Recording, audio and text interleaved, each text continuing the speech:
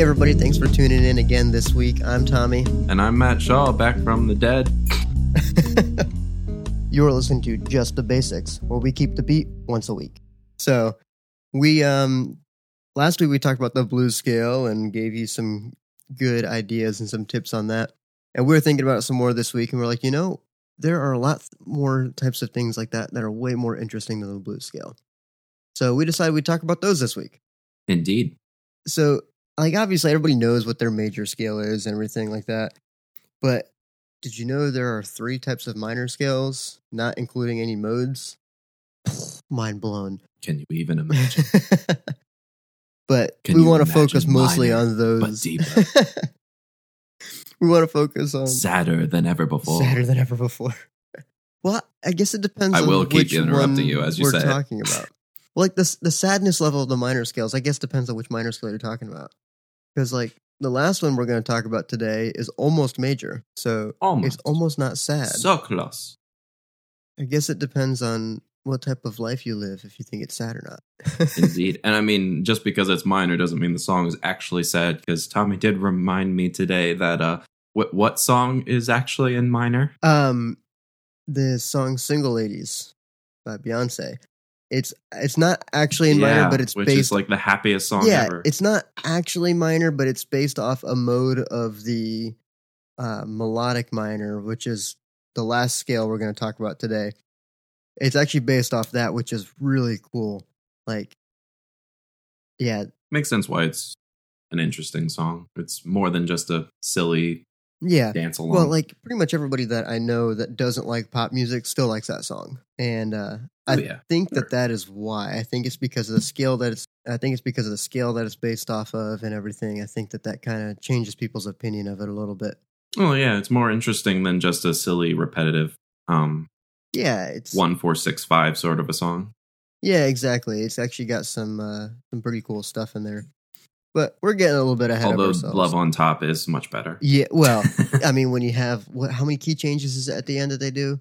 I think it's 5, but I'm not sure. Yeah, it's something like that, 4, 5, 6, somewhere on that ballpark. I mean, that song just shows so much incredible vocal range to be able to pull that off. I remember when we tried to do that, we only did 2 key changes because we couldn't get our vocals to sing any higher. I remember that. I forgot we tried it. We ended up giving up on it because she didn't feel like she could sing it. But then when we tried to do it in a lower register to start out with, it didn't sound good. Yeah. We spent hours trying to get that song down, and it just never worked out. It'd be worth it, but we'd need someone that is comfortable going that high. Because every vocalist has their point where they could hit the note, but it doesn't sound good anymore. And I can understand that. Well, and I think for her that in my opinion, it still sounded good, but I think it just made her feel uncomfortable. And you definitely don't want that on a Beyonce song. Yeah, that wouldn't make any exactly. sense. Yeah, if you don't, oh my gosh, yeah. Because if you screw that up, everybody's going to know it because everybody's heard Beyonce. They're going to all gather around. It's okay, girl. This is supposed to be about woman power. Remember? Yeah. Power up and go. Break your vocal cords. Oh, man. Well, this podcast is taking a turn. All right, back to scales. We did want to kind of preface this that we're not just going to tell you this is what the notes are in this minor scale, because that would not be very interesting at all. But we more want to talk about kind of like last week the way that we like to use the scales and work towards talking more about improvising, which is both of our passions in music, and minor scales and using the different forms of it can mix the game up a little bit. And we want to make sure that you know how to use those scales effectively in improvising, and you have a full tool set. So like we said, you probably understand what a major scale is. If you just walk up to the piano and start with C and keep going up until you end with C, there you go. Which would be There's all major. The white keys for those of you that don't know what he's talking about. This is true. And for guitar players, it's a little more complex. For bass players, same sort of idea. But we could go over that, but it would not make a single bit of sense for you audio listeners. So yeah, if you need a scale shape, just Google guitar major scale, and there you go. You'll see what your scale shape is for using that. But we're going to we're going to depart from that a little bit and talk about minor and how that can help you out a little bit, because few things sound weirder than when you're playing over a song that's in minor and you just happen to be thinking in major. There's nothing necessarily wrong with using your major scale shape when you're playing a minor song, as long as it's the proper relative key. But if you end on a C when you're playing over A minor, that's going to sound a bit weird. It's not terrible. Well, it wouldn't unless you actually followed a 2-5-1 in C over a 2-5-1 in A minor. Yeah, that's going a little bit too much like you don't actually know what's going on. Yeah, everybody would know, because a 2-5-1 is such a strong progression. Everybody would know exactly what you're doing. I'm sure someone like Coltrane can make that work in some weird way, but you'd have to be very purposeful. Yes, you would. You definitely would. To superimpose a 2-5-1 in a different key, yeah, it's a little... You can do it, but it's not necessarily something I would recommend. And you definitely have to think about it a lot. Right. And why do that when you can just do things? Exactly. And just wanted to put this out there too. If you do need help with your major scales, that sort of thing, just contact us. We'd love to help you out, but for the purpose of this, we're just going to assume that you know what that is. So yeah, and if you are a starting player on guitar or bass, we most certainly can send you scale shapes. I have 3 that no, that's wrong. I have 4 that I use. And all of them are all that I really need for playing in major. I don't really bother with anything else because that would just be a brain overload. I'm sure that there are more shapes out there that I could integrate if I really wanted to, but 4 is already a lot. Yeah, exactly. So, moving on. So, getting into it, the first minor thing we're going to talk about is your natural minor, which really, Matt, depending on how you want to look at it, is really just a mode of your major scale. Yes. It's just a 6 mode. So, your natural minor is like when people think of a minor scale in pop music, they're pretty much always doing the natural minor scale. So, what that is you take your major scale, you make the 3rd note flat, you make the 6th note flat, and you make the 7th note flat, and now you've got your natural minor scale. So if you're thinking like C major, you'd have an E flat, you'd have a flat, and you'd have a B flat, right? Yeah, that's right. Wow. Yes, it is. I blanked for a second. I'm like, wait a second. I'm not used to saying the note names. I'm normally I know where they are. I feel like the natural minor scale is good to know what it is, but it doesn't have a whole lot of extra flavor to it. You know what I mean? Yeah, it's a very airy sound to it. It hangs out in itself a lot. I think the awesome thing about it is we'll talk about harmonic minor in a moment, but natural minor, if you're playing that and you're thinking that way, you can play it just about forever. And in major, a lot of the time, what I end up doing in my solos, as long as I'm thinking straight and not being a dum-dum, which a lot of the time I am a dum-dum, but you avoid the 1. So if I'm playing in C, I try to avoid C like the devil. I will not touch that C until the end of the solo because melodically, that's the best way to keep things moving forward. And I can hit C, of course. Like it'll happen during the solo, but it has to be in passing. But landing on C is the big no-no. You don't want to hit that until the end because then no matter what, your group that you're playing with will always know when you're done because it'll sound like you're done. And if you hit the 1 through a run, then whatever. No one will actually hear that and notice it because it's just part of the idea. And you'll hear that in melodies. But if you want to hear an instance where it really doesn't work, just like write down a song and then maybe 6 measures in, use a whole note C if you're playing in C. And then keep going with other notes. It can... all of it can sound like crap. It doesn't matter. But when you get to that C, it'll sound like things are done. And that's the effect that landing on your 1 will create during your solo. That's true. But if you're playing a natural minor, you actually can sort of hit your 1, and obviously don't land on it for several measures straight. That would be dumb and really uninspired. But there's not as much of a need to avoid it because you don't have a leading tone anymore. So it's much less final to scoop up into, if you're an A minor, into your A and hit that a couple of times and then move on. It won't sound as final until you end up incorporating the thing that we'll end up talking about next. That's actually a good point. I was going to mention that is I don't feel, when I play the natural minor scale, like if you just play it, it doesn't feel like it stops. It's kind of like the blues scale where it feels like you could just keep going up and up and up and up and never actually finish a scale because it doesn't have that la-ti-do, where it feels complete like the major scale does. So I feel like the natural minor scale is something it's very easy to just forget where you're going when you play it too much because it doesn't have that sense of resolution the same way some of the other things do. And I think part of that is because if you're playing an A minor and you play an A over an A minor chord, the chord is minor. So you already are you're in a mode anyway. You're in Aeolian, as one would say, the 6th mode.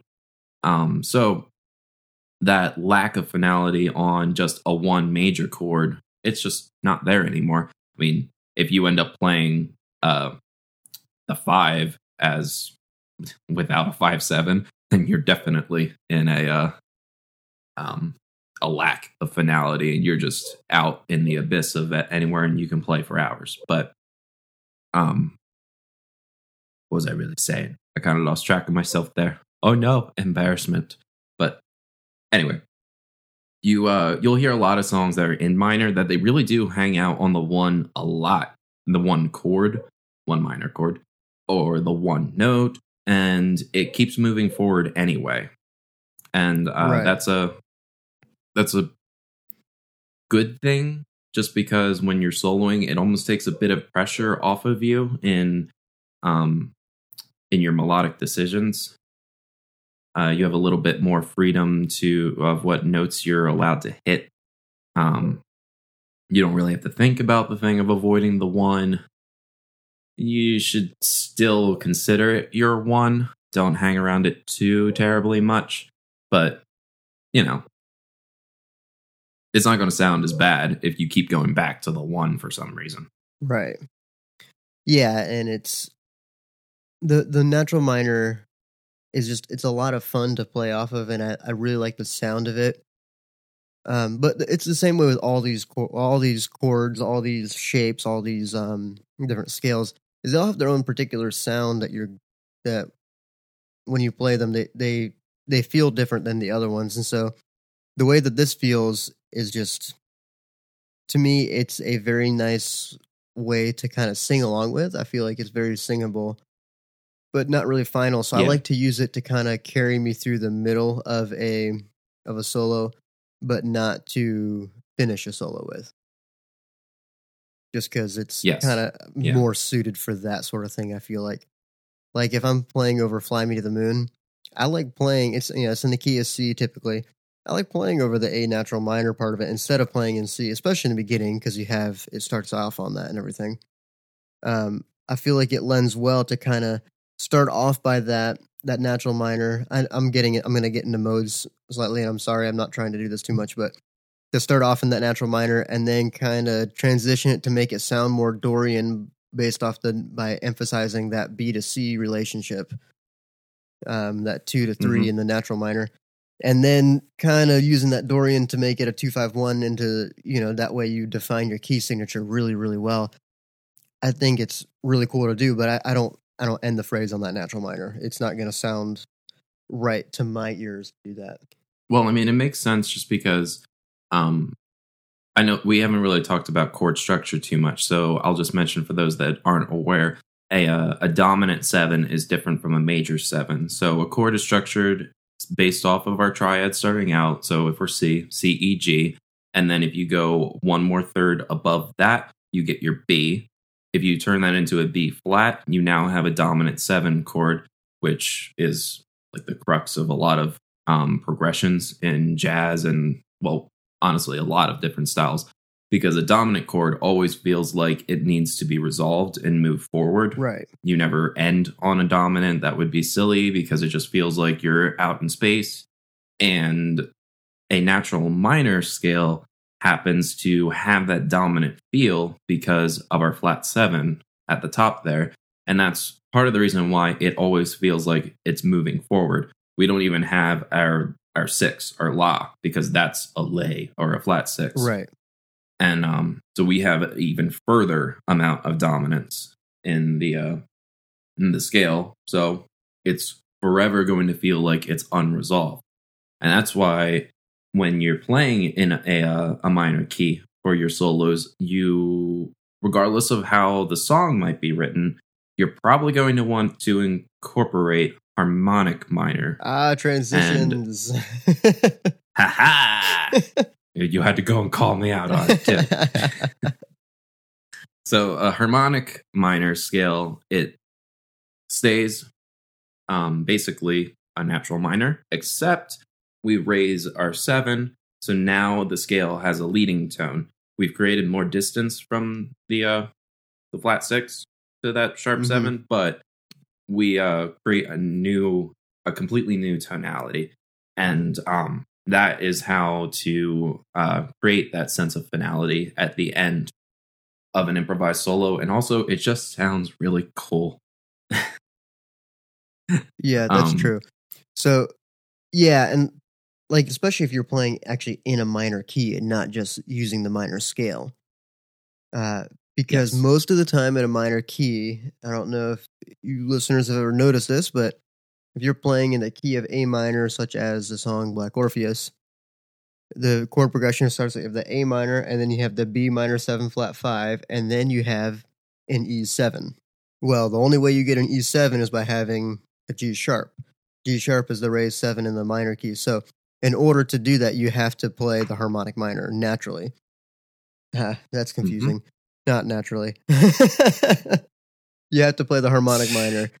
Because otherwise, it ends up you having the flat 7 against the raised 7, or natural 7, whatever you want to call it. And then you end up with some dissonance there that doesn't actually promote any resolution and just causes it to feel uncomfortable.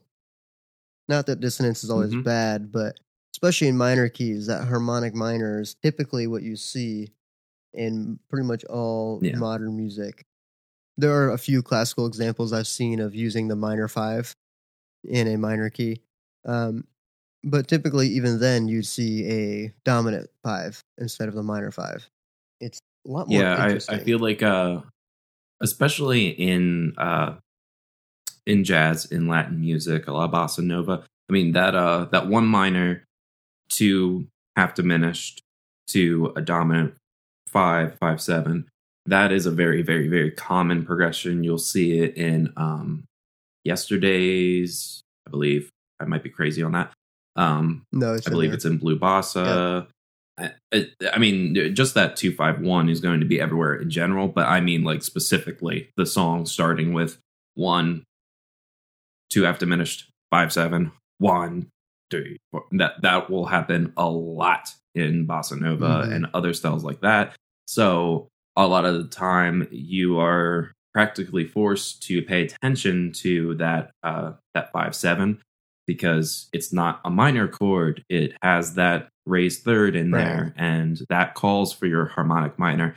Now, it's not the end of the world necessarily if during your solo you end up playing natural minor and you're playing flat 7 and you're blah, blah, blah, blah, blah, blah, blah. Yes, okay, it'll happen sometimes, but ideally you will want to hit harmonic minor in the moment of the 5 chord. That's the way to play the chord tones properly. But for the rest of those chords, you can play natural minor and then maybe wait until the end to actually hit that raised third chord tone. Right. Maybe use some chromaticism so that you don't create the leading tone. Yeah. You can wait until the end of the form to actually use the harmonic minor, and you can just avoid it a little bit so that you can hold on to that empty space we're just traveling through. Aha, let's bring it around. Now, right. Or you I don't can personally use, always follow that, but it that is a way to definitely do it. it is. Or what you can do, I like to do this sometimes, is use that harmonic minor the whole time and create that major minor 7 sound, or minor major 7. yeah. So you have your A minor 7 with a G sharp in it as well on the melody note. So you end up with a G sharp, and an A right in a row. It's a little crunchy sounding.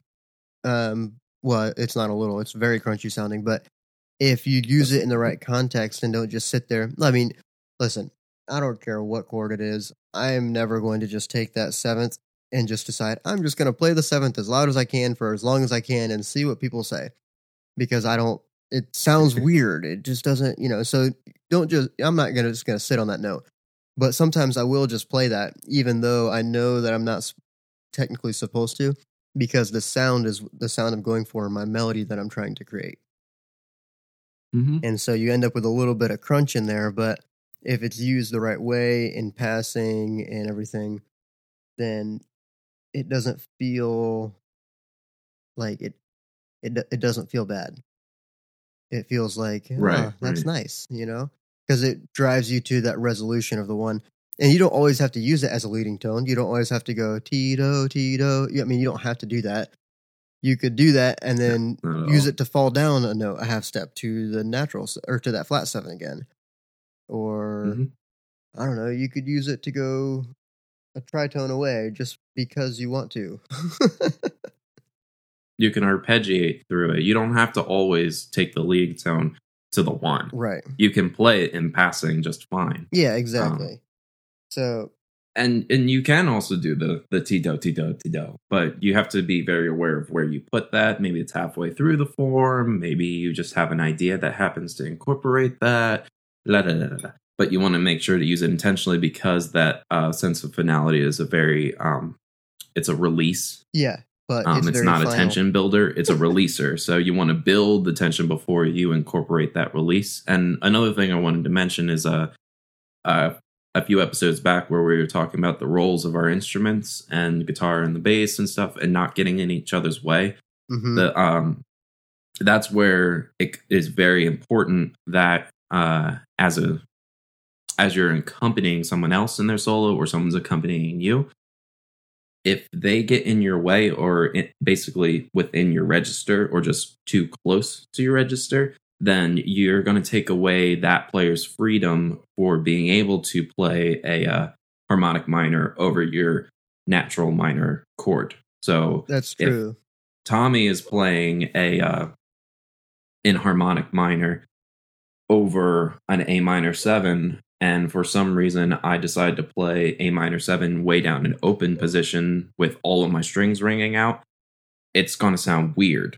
But if I play A minor 7 a lot higher on my neck, way far away from his register, then those notes aren't really going to clash. There will be like a quote unquote clash, but it's so far away, it'll sound good, not or you bad. could just voice it. If they're right smack dab next to each other, that will create the little the cringe of having things a half step away from each other. Right. And you don't really want that unless it's on purpose. Right. Or what you could always do is just kind of voice it differently. So instead of playing your full A, C, E, G, you could play just the C, E, and G and leave the A out. So that way you don't have 3 half steps in a row. You just have the G and the G sharp next to each other. It's going to sound a lot more major if you do that, if you don't have somebody playing that A somewhere in there. But it's an option for you too, to try to make it more I don't want to say lighthearted. That's not the right term for it. To make it not clash. I mean, you don't want to butt heads with everybody. The whole point of music is to, especially jazz, is to communicate with each other. You got to stay out of each other's way and make each other look good. You hide each other's mistakes. And so that way you create a polished product together that works. Because no jazz musician sound like, if you just take a Coltrane solo completely out of context, it just sounds like he's just playing notes just to play notes. Even in context, sometimes I think that, but it's, you have to be tasteful about it. whether you're the one deciding to use that harmonic minor scale or you're the one behind the player who's using the harmonic minor scale.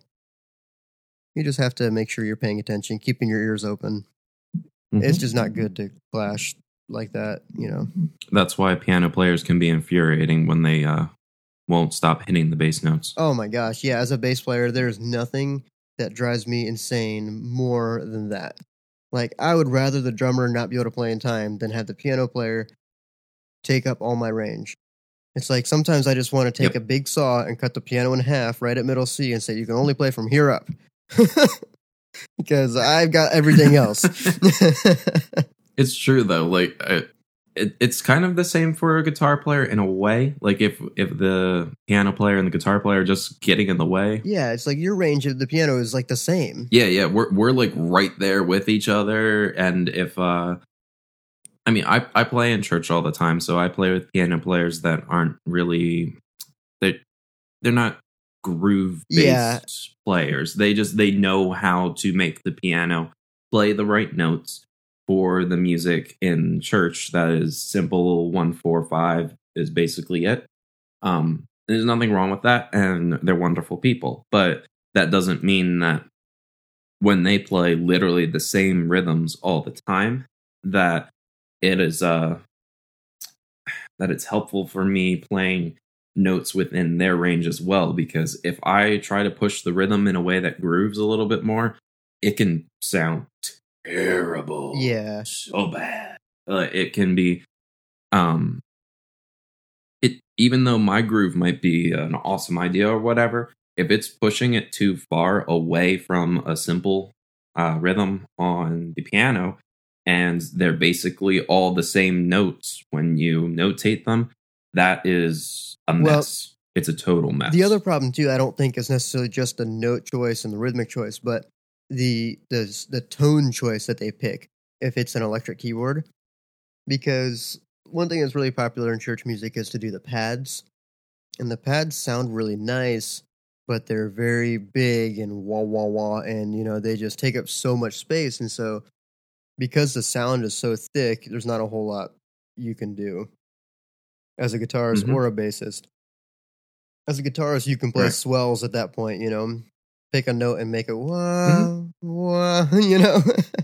Or as a bass player, you can be like, I guess I'll just do nothing else and not pick any other notes, because if you try to do anything else, it just doesn't.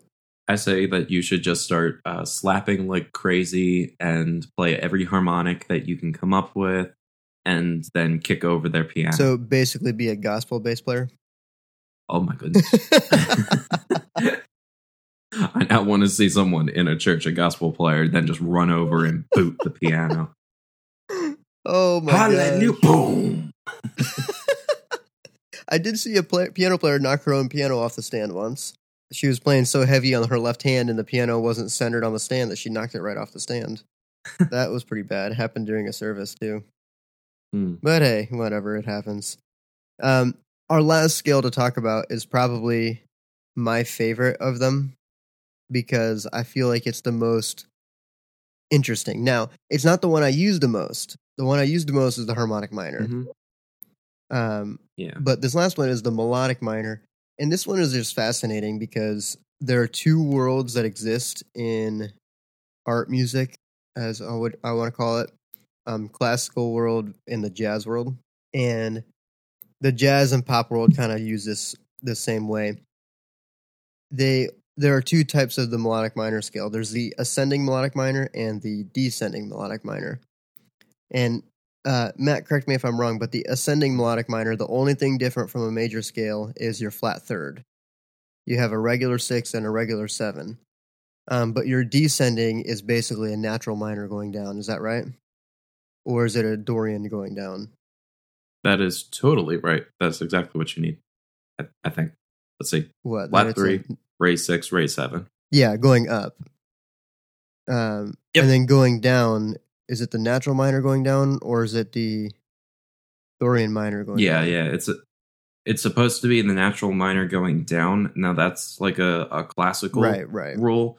And not everybody uses it. Sometimes you want to keep it the raised notes.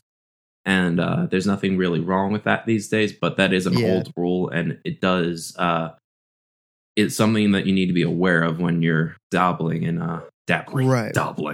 Dolby is dabbling. Well, dabbling in the melodic minor, because if it sounds a little odd when you keep on playing your raised notes on the way down, well then maybe try your natural minor on the way down and see if that fixes your problem. If you're composing, or if you just happen to be improvising all your music in melodic minor and it just sounds a little odd, well, there you go. That might be what you need.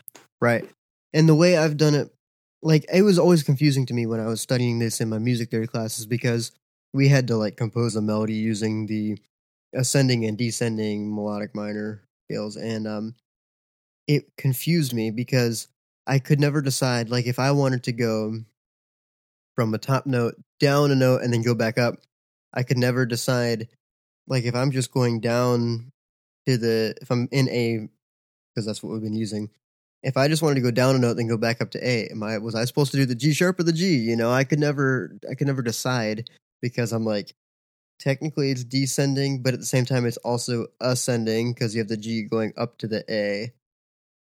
So I was always confused by it. So jazz players just decided, you know what? This is a bunch of baloney. Let's just keep the ascending one and ditch out the descending one, since it's a different scale anyways. And then jazz players decided that they're not going to do anything the way it was written originally, and they're going to flip it upside down on its head and start with different notes and create different modes out of it. And then, voila, the Lydian dominant scale, which is one of my favorite scales. Jazz players are weird. They just decide that the rules don't apply to them and they should do things differently, which I actually really like that. I think you end up with a lot more music, a lot more creativity in your music, in a way not, because sometimes it's best to put yourself in a box and see what you can do with it to force yourself to be creative, especially if you hit like writer's block or something like that, whatever you want to call it. Right. Sometimes a little bit too much freedom gives you Coltrane's Ascension, pretty much. And sometimes you want to take an experimental box. Like, don't just say, I would only play in major. Well, yeah, a lot of people do. But if you say, I will play something that's based off of Dorian, then you end up with kind of blue, pretty much. And you just use a lot of modes. And honestly, there's some songs out there that are very simplistic, that they started with a box. As far as like church music goes, Revelation Song is, I guess, a classic, but that's a song that is written in Mixolydian. Mm-hmm. It's based off the 5. It's almost always played starting with the G, and but it's the key of C. Right. So a lot of church music. That's where you get that ethereal sound that goes with that song. Right. And it doesn't really do anything that much with it. It's literally just, this is a song that is in Mixolydian, technically. Right. But it doesn't really go beyond that. But it's still a box that was put in that ended up with a very creative product as a result. Right. Yeah. And this, that melodic minor scale is one of those things that those jazz musicians were like, oh, I hear this. I like it. Let's take it and use it for ourselves. And then it ended up opening up a whole new can of worms that really they never even had to touch, and they still would have had great music. But it's the thing I like about this scale, and Matt, you might disagree with me on this, maybe not, but I really like that it sounds minor in the beginning because it's a minor scale. In the first 4 notes, really, first 4 or 5 notes are all minor, right? But then it's a major scale on top.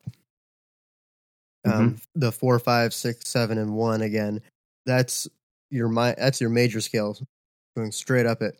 But then going 1, 2, flat 3, 4, 5. That's a minor scale right there, and I really like that. I just think it gives it more interest to it. It resolves really strong, just like a major key would, and it, like we were saying earlier in the podcast, minor doesn't mean sad. This is a perfect example of a minor key being super happy because the whole top section of it is major. Only minor thing is one note, literally. And depending on how you look at it, you could just consider that just to be a blue note, a passing tone, and play your blues scale over it. I mean, I wouldn't recommend that, but you could do True. that, and it would be interesting. You just have to be careful with your leading tones and stuff. But it's Right. I don't know. I just think it's really cool. Like, I really like to play that scale over Have You Met Miss Jones, which is not really in. It's not in a minor key, and No. it's not really that modal. I mean, the melody, there's nothing really modal about it. But when you play I'm getting distracted by modes again. So your melodic minor. Remember, I mentioned the Lydian dominant scale. So that is the fourth mode of your melodic minor. So if you're in the key of C in your melodic minor, so you have C, E, or C, D, E flat, F, G, A, B, C. If you play that starting on the fourth note, which is F, you have your Lydian dominant mode. So you end up with a raised 4 and a flat 7 in that mode. So I really like to play the F Lydian dominant over top of Miss Jones, which is in the key of F. And you end up with a little bit of crunchiness there, but it's really cool because the second chord in that is that F sharp fully diminished. And so when you do that, you end up with that sharp 11 that you want. You end up with that, which is also the flat 5. You end up with that fully diminished 7 in there. It's just so cool. It's really interesting. So you're playing that melodic minor scale just in a different shape.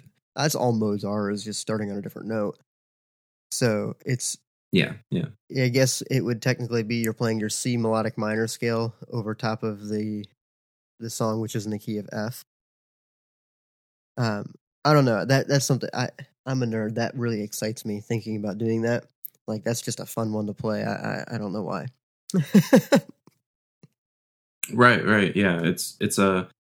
I mean, the song in general is really fun because it has a Coltrane-ish style of changes in the B section. Yeah, the B section is straight up Coltrane changes, except just slightly out of order.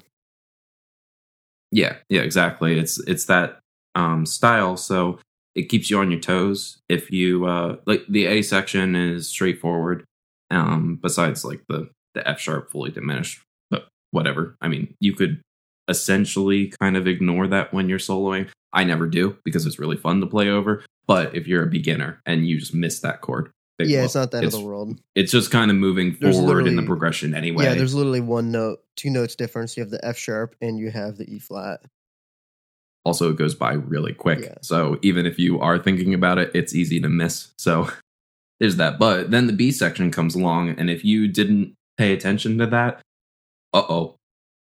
I remember when we first played that tune a long time ago, and everyone in the group, we all missed everyone the that wasn't familiar with it, which was like maybe 90% of the group, was just like, "Oh no, why didn't we pay attention to that part?" Yep. Yep. I think Andy Benton was the only one that hit those changes the first time. I'm sure, yeah, because he would have had to have known it, but everyone else that was there was just like, "Oh boy." Yeah, because it just came pretty much out of nowhere. And I'm sure that some of them navigated it well. I don't have a good enough memory to remember what actually happened, but it ended up sounding pretty good once people actually paid attention to what it was supposed to be. Yeah, if I remember right, even Mr. Spencer kind of chuckled a little bit. I mean, maybe I'm remembering this completely wrong, and maybe he didn't chuckle at all. But if I remember right, he kind of chuckled a little bit because he did that song knowing we would all get screwed up because we were all like... We were getting confident at that point. Yeah, and he wanted to put us back in our place. Yeah, he wanted to throw us a new bone that we weren't familiar with, because I think he probably realized that most of the stuff we were playing was pretty straightforward. Probably, and, he definitely realized didn't change too much, gave a lot of space, blah, blah, blah, blah. And so he threw that in front of us, and we have a tune with a fairly simple melody. It sounds nice and pretty. Then you hit that B section, and everything goes a little wild. So you have that moment like the piano player on Giant Steps that was just like, whoops. Yep. Well, that song... So the Giant Steps changes, for people that don't... Or Coltrane changes, whatever you want to call it, for people that don't know, are probably the hardest set of chord changes to really solo over. at least for me, They're a pain in the butt. because it modulates, which is changing keys, like every bar and a half in giant steps. That's the part that throws me off, is when it because it changes in the middle of a measure. Yeah. It's not really a normal set of 2-5-1s, which I'm fine with and can navigate well. It's feeling when it actually changes in the middle of a measure, Yeah. which can really throw you off. I'm definitely getting more comfortable with hearing them, but it does catch you off guard if you're not used to them. If you have no idea what they are and someone's just like, here you go, play over giant steps, and you've never heard it before, Yeah. it's going to give you a big old boot in the caboose. And they're not because easy. you won't anticipate it. Yeah, and they're not easy modulations either. So it's not like you're going from C to D flat, which I know that D flat sounds scary, but you're only going up a half step. It's not a big deal. It's going from it's going a third away, so you're going from B to G, and then G to E flat. And Miss Jones, you're going from B flat to G flat to D, D to G flat to F. So the only one of those that's easy is G flat to F. Though I've started to come up with ways, because I play through that song almost every day. I've come up with some ways to kind of bridge the gap there because of my walking bass lines. That's one thing bass players you need to learn to walk, because if you learn to walk, it'll open your eyes to things you never would have seen before. Ways to connect the dots on those things. Like I can solo better now than I could before because I've gotten better at walking bass lines. Because I know where the chord tones are, I can hear them better, and I can connect the chord tones from one chord to the next so much better than I used to be able to. But we're off on a different subject now that has nothing to do with the melodic minor scale, because that B section, you can't really play the melodic minor scale over that. You just got to hit the changes. Hold up. So what you're saying is that before you play those runs, you got to learn how to walk. You got to walk before you run, baby. Yeah, there it is. Otherwise, you'll trip and fall. What is that? See? How does it Train go? wreck. Pride comes before a stumble. Pride cometh before the fall. Something like that. A haughty spirit before a fall. Now that oh wow, that's like King James version going on. I think it is. It's something in Proverbs. I don't know what the reference is, but it's Proverbs. I don't know. Like I said, terrible memory. Don't remember names. Don't remember dates. Don't remember bleh. Nope, but you do remember songs, and that's all that really matters in life. Well, yeah, that's all that my brain has room for. There's enough that music and how to play video there. games. Yeah, it's a scary. And probably place, all 150 of the first Pokemon. Oh gosh, I bet your mind is a scary place to live in. Kind of feel bad for you. Oh, you bet it is. Oh man. So how do we even get onto this? Oh, we're talking about Miss Jones because of the A section, not the bridge. The bridge is fun. Learn the bridge, but that has nothing to do with our topic. I don't know. I think the melodic minor is just so interesting. And Matt, I was sort of telling you about this earlier, and I don't think you've seen the video yet, but Adam Neely did a video where he did a question and answer, and there are a lot of pretentious music snobs out there, and I used to be one. I know you used to be one, and I used to think that all pop music was garbage. I didn't want to listen to it. Well, I've learned since then that it's intentionally simple. You want it. It's like that for a reason, but that's besides the point. There's one song though that oftentimes gets excluded from that, and that's we talked about earlier, that Beyonce's "Single Ladies." Adam Neely did a really good video on this where he got asked a question like, why is Single Ladies so good when all the rest of pop music is terrible, yada, yada, yada. So he actually broke it down in a span of like 3 or 4 minutes, and it was really interesting. I can't remember exactly which mode it was, but the mode that he came up with based off the analysis of the melody and the chords and the bass line is that it was in a melodic minor mode. I think he said it was in the 6th mode of the melodic minor. I can't remember, but either way, because it's really cool.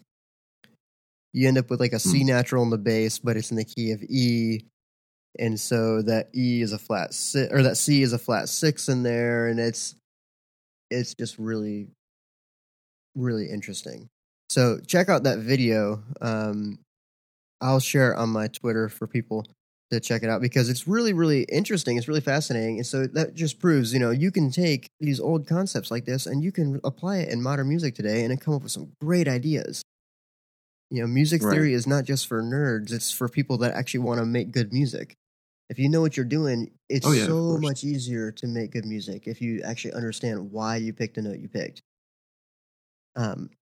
Obviously there's an element of music that is just it's all about what you hear. So if, you hear something, go for it. Or, if something doesn't sound good to you, don't do it. But, if you understand the theory behind it, because so basically what theory is just explaining what other people have already discovered. There's no laws behind it. Some people can go in and they'll find science between the relationship between the frequencies and stuff like that, but that doesn't really matter as much. What really matters is just it's explaining what other people have already found out. So if you learn what other people have already found out, that saves you so much time. You don't have to waste your time trying to figure it out on your own. Somebody else has already done it for you. So that's one of those things. I just think it's really interesting. I'm really passionate about that, if you can't tell. But that melodic minor scale, it's just so interesting. So like the other day, I just sat down and I was actually playing that melodic minor over what's that song? Black Orpheus. I just decided to play it over the whole thing and just see what it sounded like. So I had that raised 6 and everything. And it's really cool because it kind of gives you a Dorian sound, but also gives you a leading tone. So it's all about the sound that you're going for. And that one is it's a really cool sound because you have the minor bottom, but the major on top. And it's just, I don't know. I like it. I think it's pretty interesting. You might not everybody might not share my same opinion on that, but it's pretty cool. Oh yeah, any new route for playing a solo is probably one that is worth taking just to try it out. And and if it fails, there's whatever. Yeah, exactly. Like one thing that you can try is scales that we haven't talked about yet, like incorporating the diminished scale. Trying a whole tone scale. Really getting some of your modes in, like that Lydian dominant that we mentioned. Of course, modes are all based off of the major scale, so sometimes it doesn't work as well as you might think. You really have to think about it as you use a mode, because sometimes it doesn't actually do anything at all that's different. You really have to push the boundaries on your melodic ideas to really get used to using a mode instead of just, playing out of a major scale. But you'll get it down. Yeah. We didn't really mention what Dorian is, which Dorian is a flat third and a flat 7, but the 6 is up. Right. And the reason we didn't focus on Dorian as one of the 3 minor scales, is because it's a mode of the major scale. Now I know technically the harmonic minor or the melodic minor, not the natural minor. Wow, the natural minor is a mode, but it's more standalone than Dorian. More music is written in natural minor than was written in the Dorian minor. Though that might not be as true now today as it used to be. Because you do see, like, if you see a Dorian, like over a 251, if it's a 251 in the key of C, you don't want to play your natural minor over that D minor. It doesn't fit. You lose that leading tone, and you end up losing the third of, because the note that would change would be your B natural. So that's your leading tone in the key of C, and it's a strong chord tone in the G. So you don't want to play B flat unless you're doing it chromatically. Just because it doesn't really. You can make it work. There's exceptions to the rules, but typically you'll just stick with your Dorian. So that's why I didn't really focus on that one. I'd say it's more of a flavor to use to get that particular sound. Like I'll use it. Like if you have a C9 chord or C major 9, you can play your Dorian scale over it. because you are playing with that 9. It's really interesting. So it's just, there's so many cool things about music. It's just a world of like never ending possibilities. Right. Like, and Matt, you mentioned like the whole tone scale. Well, you meant the diminished scale, but there's the whole tone scale and stuff like that. Those are things I think we should do an episode on pretty soon here. It's stuff that I'm still working to try to get into my playing, though. I'm not very good at using those scales. Like, they're super interesting, but they are really fun to throw in there. Like, I love the sound of a diminished scale. Mhm. It's Well, one of playing my the diminished favorite scale over a sounds as dominant far as the chord is, scale goes. like, But you definitely want to get used to the shape and get used to where that can actually go, because you can't just throw it left and right. Like, diminished scale over dominant chords is really cool, but for me, it's just getting used to actually getting my fingers around it and trying to use it tastefully. Because if you guys can't tell, when I get excited about something, I get really excited about it, and then I can't stop using it. So like that Lydian dominant scale, when I first learned that was a thing, I tried that over everything. I don't know if you remember that, Matt. Like, we'd play Fly Me to the Moon, and I'd try to do the Lydian dominant scale over it. It doesn't really work, but I tried it because it was a new thing, and it was just fun. So that's one thing that I need to work on personally too, is not being like consumed by the new toy that I learned how to play. But at the same time, you learn it faster if you play it all the time. All right. Well, we'll save those. We'll go into more detail about those later on. Matt, do you have any listening recommendations for the week? I do, except I want to double check their actual name, because I don't want to say it with the wrong vowel in their name. So give me just one second. How would you say it is? Wrong vowel? Okay.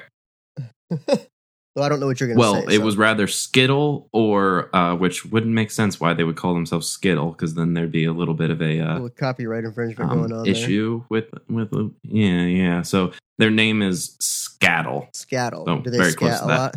Yeah. They really caught my eye with their album art, and sometimes I'm a sucker for cool album art, but they really do have a cool sound. It's very electronic, so it's kind of another recommendation along the lines of Disaster Piece. And don't worry, I'll get into other kinds of music, but I feel like these are groups that are a bit unappreciated, and Scattle has really cool ideas as far as that style of music goes. And I do believe that they just released an album yet. Okay, that was in 2018, but it was called Bravado, and I think they released a single or something, because they just showed up in my recommendations and such. And so I really like their sound, and they have interesting ideas and don't just use typical drop the bass sounds as far as an electronic sound goes, which is not what I enjoy. So please tell me they use vocoders and scat. I might have to disappoint you on that one. No, that was like the perfect chance for them with that name. I think that they are like 100% instrumental, but I haven't listened to every single song that they've done. I just know that their singles have caught my ear, and I have them in a playlist that I listen to sometimes. Mm-hmm. And I love the creativity of the sounds that they use. Because when I say sounds, I don't mean like the style of music. I mean that literally the synthesized sounds that they use. Right. It's not your typical lead synth and pads. Okay. It's more interesting than that, but they might have some vocoding stuff. It would make sense with that name. I mean, come on, you don't even have to. I can't tell you, because I don't know every song known to man. Man, that would be like I'll do some research. Missed opportunity. So if you're listening, Scattle, you got to do that. It'd be a huge missed opportunity with that name. I mean, come on, how could you not do that? Just shoot us an email. I'll record a vocoded scat. I mean, I'm not even like a good singer, but I can make it happen. Well, I'll send it to you. You do all your cool stuff. I mean, the vocoder, you don't really have to be a good singer. You just gotta have ideas and be able to play them on your keyboard. I'm good at vocoding. It's fun. It is fun. It's really fascinating. Solves my issue of stage fright with singing. Like, have you ever heard of Nathan East has a song on his newest album. Well, not his newest album. Wow. On one of his albums called Daft Funk, because he played in the band Daft Punk. And he has Mr. Talkbox come in on this album, or on this tune, I do remember that one. Yeah. I can't remember what it sounds like, but I listened to it a ton. Yeah, it's so fun. cool because you have like this great bass player, and Nathan East, he's known for just basically all studio stuff, but he also is kind of like a smooth jazz guy. He played with the band Fourplay in the 90s, which I love that name, Four. I just think that's such a funny play on words. But anyways, so you have like this smooth jazz bass player playing with this electronic sounding, like, well, of course, electronic. You have the vocoder on top of it. It's so cool. It's awesome. Yeah, nice. It's a ton of fun. I was actually going to go a different route this week than I have in a while with our with my recommendation for the week. I was going to say, so what we should, I want to plug a band that I actually went to college with all these guys, and they're currently looking for a drummer. So if you play drums, you should check them out. But the Vegan Llamas. Those guys, they're very interesting musically because, first of all, they're a hodgepodge of different stuff. I mean, their piano player is a great classical player, but he plays the guitar when he was playing with them. Their guitar player is I think he's from North Carolina, something like that. He's one of those, like, he's a really good electric player. The dude can shred, but he also is a great banjo player. So, like, he's kind of got those, like, country roots in there. Their drummer, they've had several different drummers. They're kind of looking for a full-time guy. And then the bass player is just a good, solid guy. He can lay it down and play really well.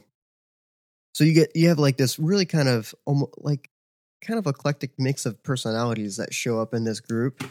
And I've played with all of them. They're great guys, and they do a lot of fun stuff, like with different time signatures and odd meters and stuff like that. Their music is not always my favorite, just because I'm more of a jazz guy than like that heavier style music. They do play heavier stuff, but they also have really pretty ballads and that sort of thing. But I'm just not into real heavy music too much, but they're one band that I can listen to, partially because I know them, but also I really like their mix of different time signatures and that sort of thing. It's pretty interesting.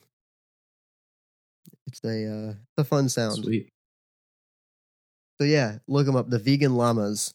I don't know how they came up with that name, but yeah, look them up, especially if you're a drummer, because they're looking for somebody.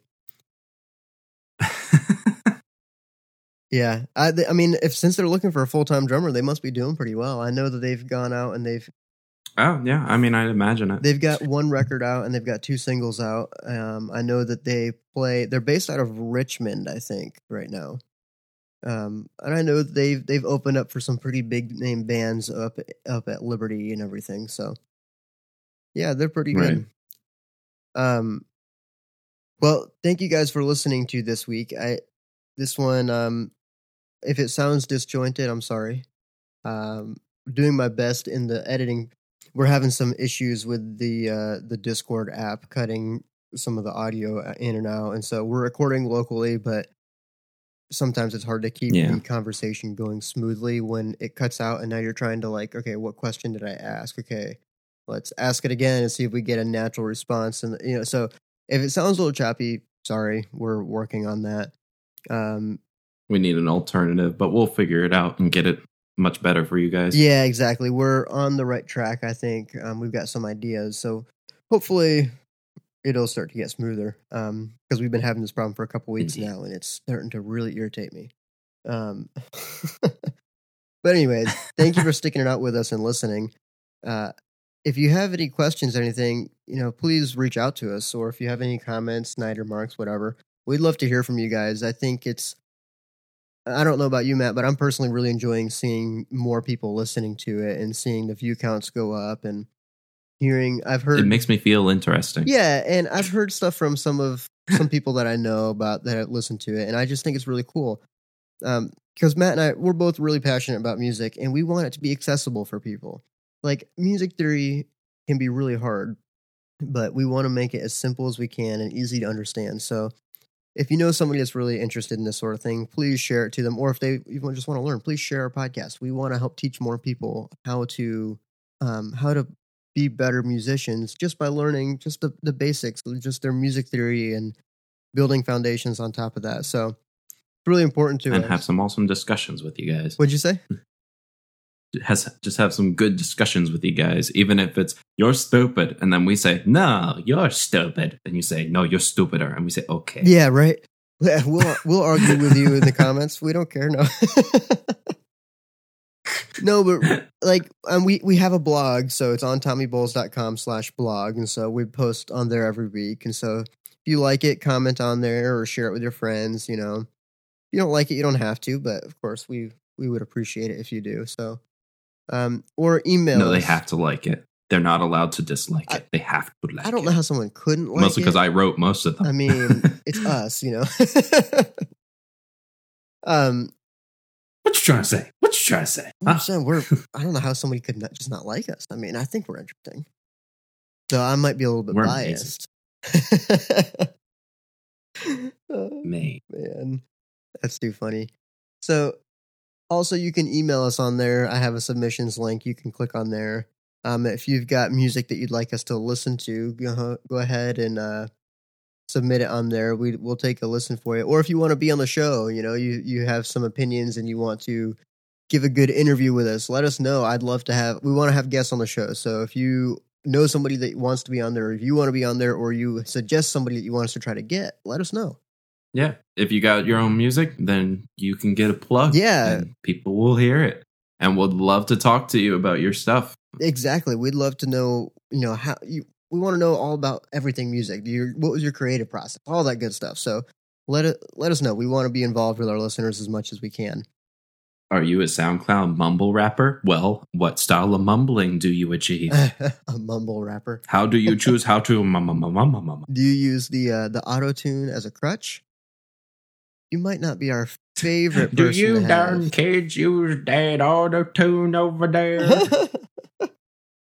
Get off my lawn with that vocoder. Oh my gosh.